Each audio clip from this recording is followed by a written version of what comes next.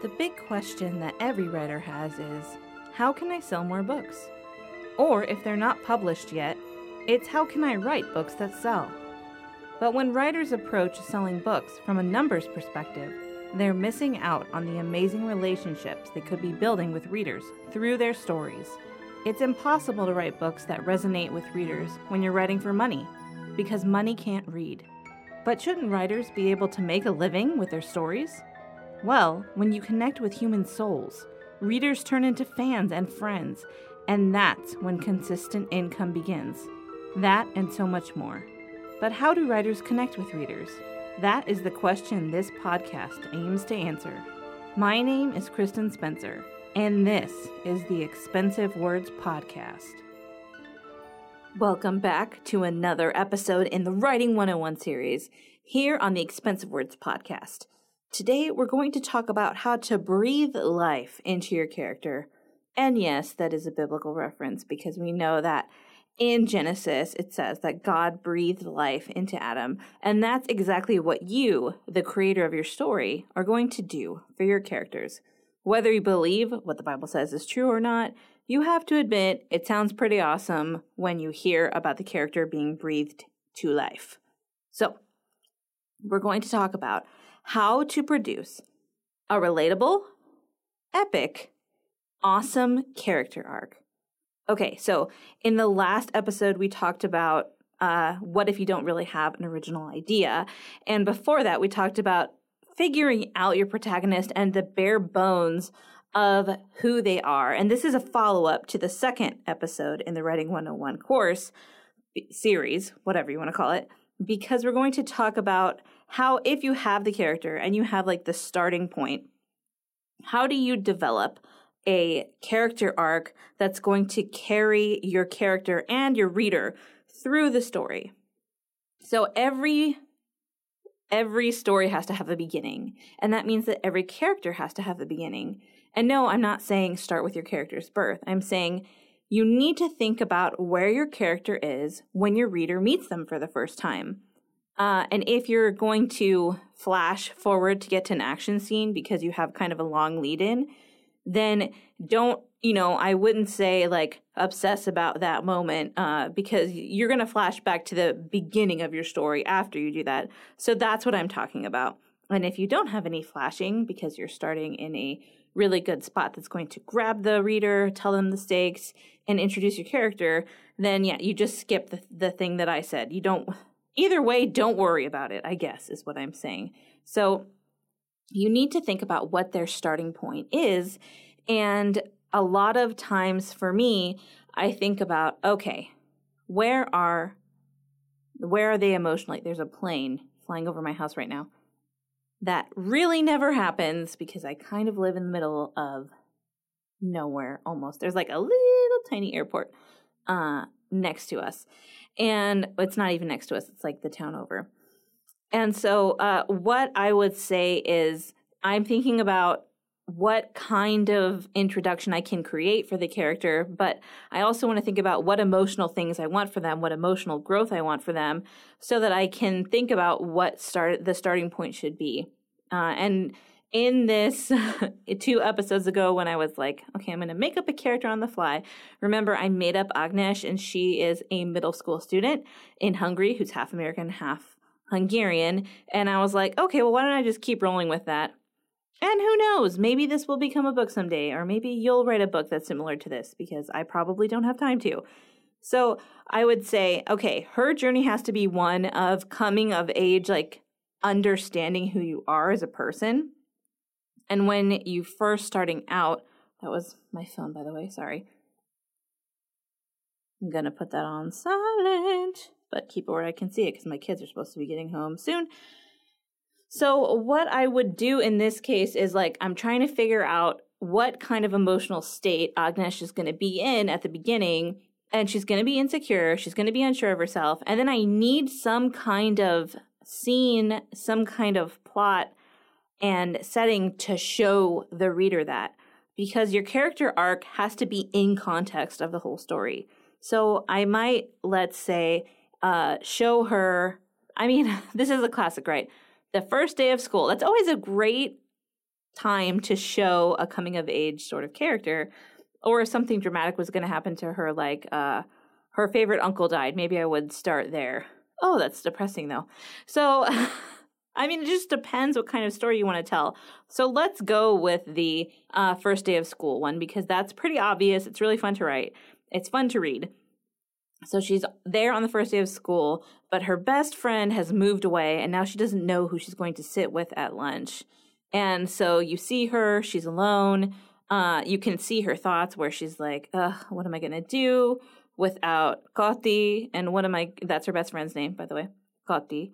And what am I going to do about how I don't have anyone to eat lunch with? I don't have a lab partner now. You know, maybe she's in biology class, and the typical thing to do is have them, like, get ready to dissect a frog in America. I have no idea what it would be in Hungarian American school. I'd probably have to ask a friend about that. But I'm not a fan of the dissecting frog thing. Like, come on, can't we think of something just a little different? For example, when I was in 7th grade, we dissected a cow's eye and a sheep's heart, and both were very interesting and kind of disgusting. So there's that. I'm not saying choose something disgusting, but choose something where you can showcase her loneliness and her insecurity. That's what I'm saying. And you're like, oh, but Kristen, I thought you liked Agnes. And I'm like, I do. I love her. I made her. But if I'm going to show the reader where she's starting, I need some kind of lens for them to look through to see that. And being alone in biology class on the first day of school because Koti moved away might just be that thing.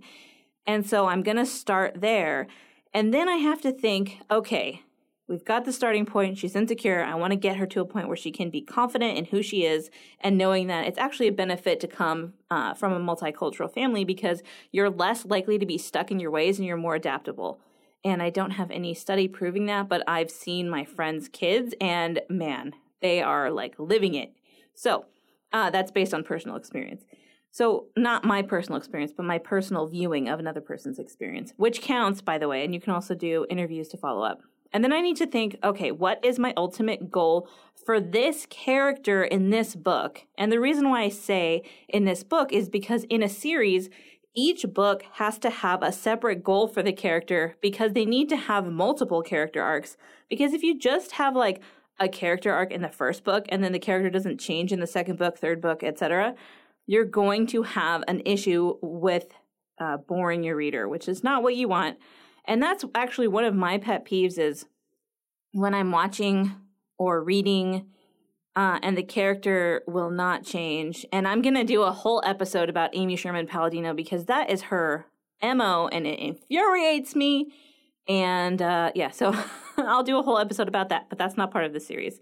So you need to kind of know before you're writing a book whether or not it's going to be part of a series, because if it is a series, you need to ascertain what the goal for the character arc is in each book instead of saying, okay, all the changes have to happen in this book, because if it's a standalone, which means there's only one book, if you don't know that lingo, that's what standalone means, then you want to make all the changes in one book that you want to see instead of spreading them out over several books. So you need to think about standalone versus series, and what's the ultimate goal in the book that you're working in right now. And in this case, my ultimate goal for Agnes is to feel confident enough to make new friends and be able to function without her best friend Koti in her school and in life in general. And maybe I would have some elements in there with her parents because I love throwing parents into books, especially for coming of age stories. And I like writing supportive parents because I wish that for everyone. I wish that for my kids that, you know, I hope I'm being supportive. I'm trying so hard. But I actually really like the idea of having healthy parents in stories because in real life and in fiction, we really see a lot of bad parenting. And also in Plunge into Darkness, all the parents are messed up. And I'm like, oh, I hate writing this way. I don't like it. But that was important for Ever's arc, actually, which maybe sometime I'll do a breakdown of that and just be like, spoiler alert, if you want to know about these characters before I say this, go read the book. And also, you know, a few book sales wouldn't kill me. That would be pretty awesome. Okay, That was not a plug for my book. Or was it direct plug? It's like Shameless Saturday on a Friday, because I'm recording this on Friday, even though it's going to come out on Sunday. Shameless Sunday plug. Let's see. What is it? Shameless Self-Promotion Sunday. Okay. So I'm going to have it so that Agnesh has these healthy parents that are going to kind of challenge her but help her. And she's going to go through these trials as she's traveling into the fantasy world. She's going to learn that, hey, you know, she's actually capable of doing a lot more things than she thinks. And that brings me to the next thing, okay? So think of the reader. But Kristen, you're saying, you told me that I'm thinking about the character and the character arc. Yes, so you need to think about the reader in regards to your character arc. Is the character's quest relatable? And in the case of our, Agnesh, our protagonist, our pretend protagonist we're using from the last two podcasts, yes, I think it is very relatable because she's someone who's insecure. She doesn't know who she is as a person. And that's not just something that children or teenagers go through. That's also something that lots of adults go through. And I probably go through that like every 5 years. I mean, it's less and less severe, but I have these moments of imposter syndrome, which I've done a whole episode about on Expensive Words, so you can go listen to that. It's titled Imposter Syndrome, if you want to listen to that episode. And so, yes, I would say that this character arc is very relatable in that almost every single person goes through it. I don't know one person who's born confident. I have to teach my kids to be confident. They're naturally insecure. I was naturally insecure. My husband will tell me all these stories about how he was naturally insecure, and no, insecurity is not exclusive to women. Men also feel insecure. They just manifest. It manifests itself differently in men emotionally than it does in women in general. I mean, every person has a unique experience, and I also don't like stereotypes about female insecurity versus male insecurity. But I just want you to be aware that a theme like insecurity is relatable pretty much to every person in this world. Okay, so now what? You know the main goals of your character arc, and you've been thinking about how you can showcase that at the beginning of the book so that you can make the reader root for your character and understand what's at stake for the character. And if you want to get more into the stakes, you can check out Story Filters, which literarysymmetry.com/storyfilters is a totally free course where I give you an actual formula on how to write your hook, which is what you're looking for right now, the beginning of the story, what's at stake for the character, and how to draw the reader in. And so now that you have all those ideas and you've written it down in your notebook or you've typed it up on your iPhone, which is what I do like half notebook, half iPhone because my iPhone is pretty handy. I always have it with me, even at like 11 at night when I'm like, oh my gosh, this is the thing that stands for this acronym for my camouflage device, which happened the other night. And by the way, the camouflage device is called a Heidi, and it's really fun, and I love doing that kind of stuff. And it has it stands for something really awesome now that I thought of like really late at night.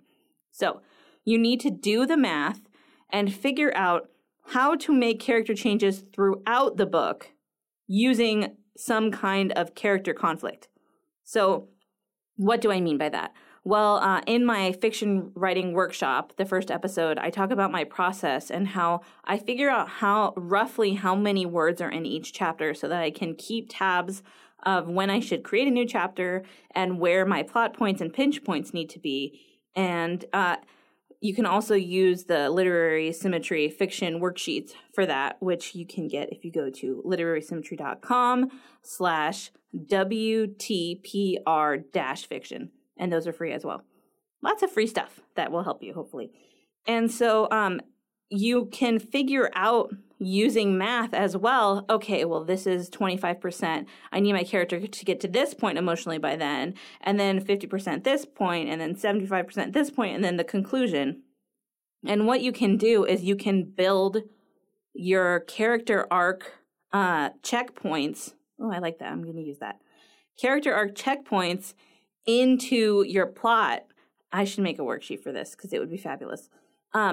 And so that way you can say, okay, well, she needs to have changed this much, and then you can think, what can I do plot-wise to create conflict for the character. And that's what I meant by, create changes throughout the book through personal conflict. I don't mean conflict for me, my person. I mean conflict for the character. So you give them something that they have to overcome, and while they're overcoming it, they learn a lesson. And that's like a really traditional form of writing, right? That's how Aesop's fables work, which are old, maybe thousands of years old. I don't know if you've heard me hyperbolize years. I talk about that in one of the episodes where I'm like, thousands of years. Wait, no, that's wrong. It's 200 years. So in Aesop's fables, we see there are characters and they do things and they experience things and they learn as they're going. And so we're doing this on a larger scale because in Aesop's fables, the stories are really short. But here we're writing an entire novel. So we have to have several events where conflict happens, the character approaches the problem, and they overcome and they learn a lesson, or they fail and they learn a lesson, because guess what? We learn some really fantastic lessons through failure. In fact, there are some lessons that can only be learned through failure. And I've gone through quite a few of those lessons personally. It doesn't feel good, but I'm always thankful once I realize, hey, I learned something awesome that I wouldn't have learned if I had succeeded in that one moment. So you can use events inside of the plot in conjunction with the character arc to make the character move on the arc, progressing toward the final goal that they have at the end. So maybe I would have Agnesh at first, she's just going to stand up for herself in a situation where people are talking over her or talking about her. And then the second one, I might have her do like a mini battle where she has to use her smarts and cunning to solve a puzzle and thwart someone's plan. And then I would have her at the 75% mark. That's the height of conflict. She's going after a super big baddie, probably. So maybe she's going to battle some dark dragon who's really the king of all the unicorns. I don't know why a dragon would be king of the unicorns. Maybe I would be able to figure out. See, that's a problem that I would solve. Or it could be like, look, this is the story of how this happened. And even though they're not related to each other, the dragon's in control of all the unicorns. Da-da-da-da-da. So in that battle, she's really going to step into her own. Maybe like the dragon can sense weakness in her heart or something like that, to where you make her actual weakness a real physical weakness, and that projects to the reader, look, this is even more of a risk because you know she's insecure. So if she doesn't really overcome this inside, she's not going to be able to fake it outside. And so you can see that the change is real. And I'm just, like I said, I'm just making up the ideas for this story as we go along. But you will notice these themes in stories where it's like, oh, they can't just beat them. They have to beat them while they're doing this thing because this thing proves that they've really changed. And that's what you want. But it has to be spaced out because people, real people, don't change overnight. And characters who are going to be relatable shouldn't change suddenly either, and they shouldn't change unexpectedly, but they should make some changes. And I'm gonna talk about Artemis by Andy Weir really quickly because Jaz Bashara is like really a flat character and not the good kind where she affects other people like Leslie Knope. Leslie Knope is a flat character, but she's good. She affects other characters, and them getting better makes you like her more. Whereas in Artemis, Jaz Bashara just stays the same. And it's infuriating because we watch her go through all these crazy conflicts and she pretty much stays the same the whole time. So how is it that nothing is changing her? And if there was someone like that in real life, what we would say is that person's unhealthy. And we probably don't really want to stick around and watch what's going to happen because their story's going to be super depressing. And we don't want to be able to relate to those stories if we're trying to be human beings that are healthy and functional. So just make sure that you balance out the change and that it's realistic and that they're not facing obstacles and then like being the exact same person, because that is infuriating. And now I trust that you are ready to plan your plot because now you know how to incorporate the character arc. You have your protagonist. You can go and fill out the worksheets and understand how everything relates to each other. And then we can talk about, so you should fill out your character worksheet. And then the next class in Writing 101, we're going to talk about the setting and the plot. And by the end of the next 2 or 3 classes, I think there's 3 more, you will be able to sit down and start writing your book. That's pretty exciting, right? I'm excited for you. And don't forget to use expensive words, which means that you're using words that are based on real life experiences, because those are going to translate wonderfully to the reader and because those stories will be more meaningful. I will see you / not see you because it's the internet in the next class / series. This has been Kristen on the Expensive Words podcast, pouring out my heart for you, my wonderful listener. If there's any question you want to ask me, if there's anything you want to tell me, you can go to expensivewords.com, or you can find me on Instagram at kristen.n.spencer. And I would love to hear your wonderful writing thoughts from your amazing writing brain. Happy writing.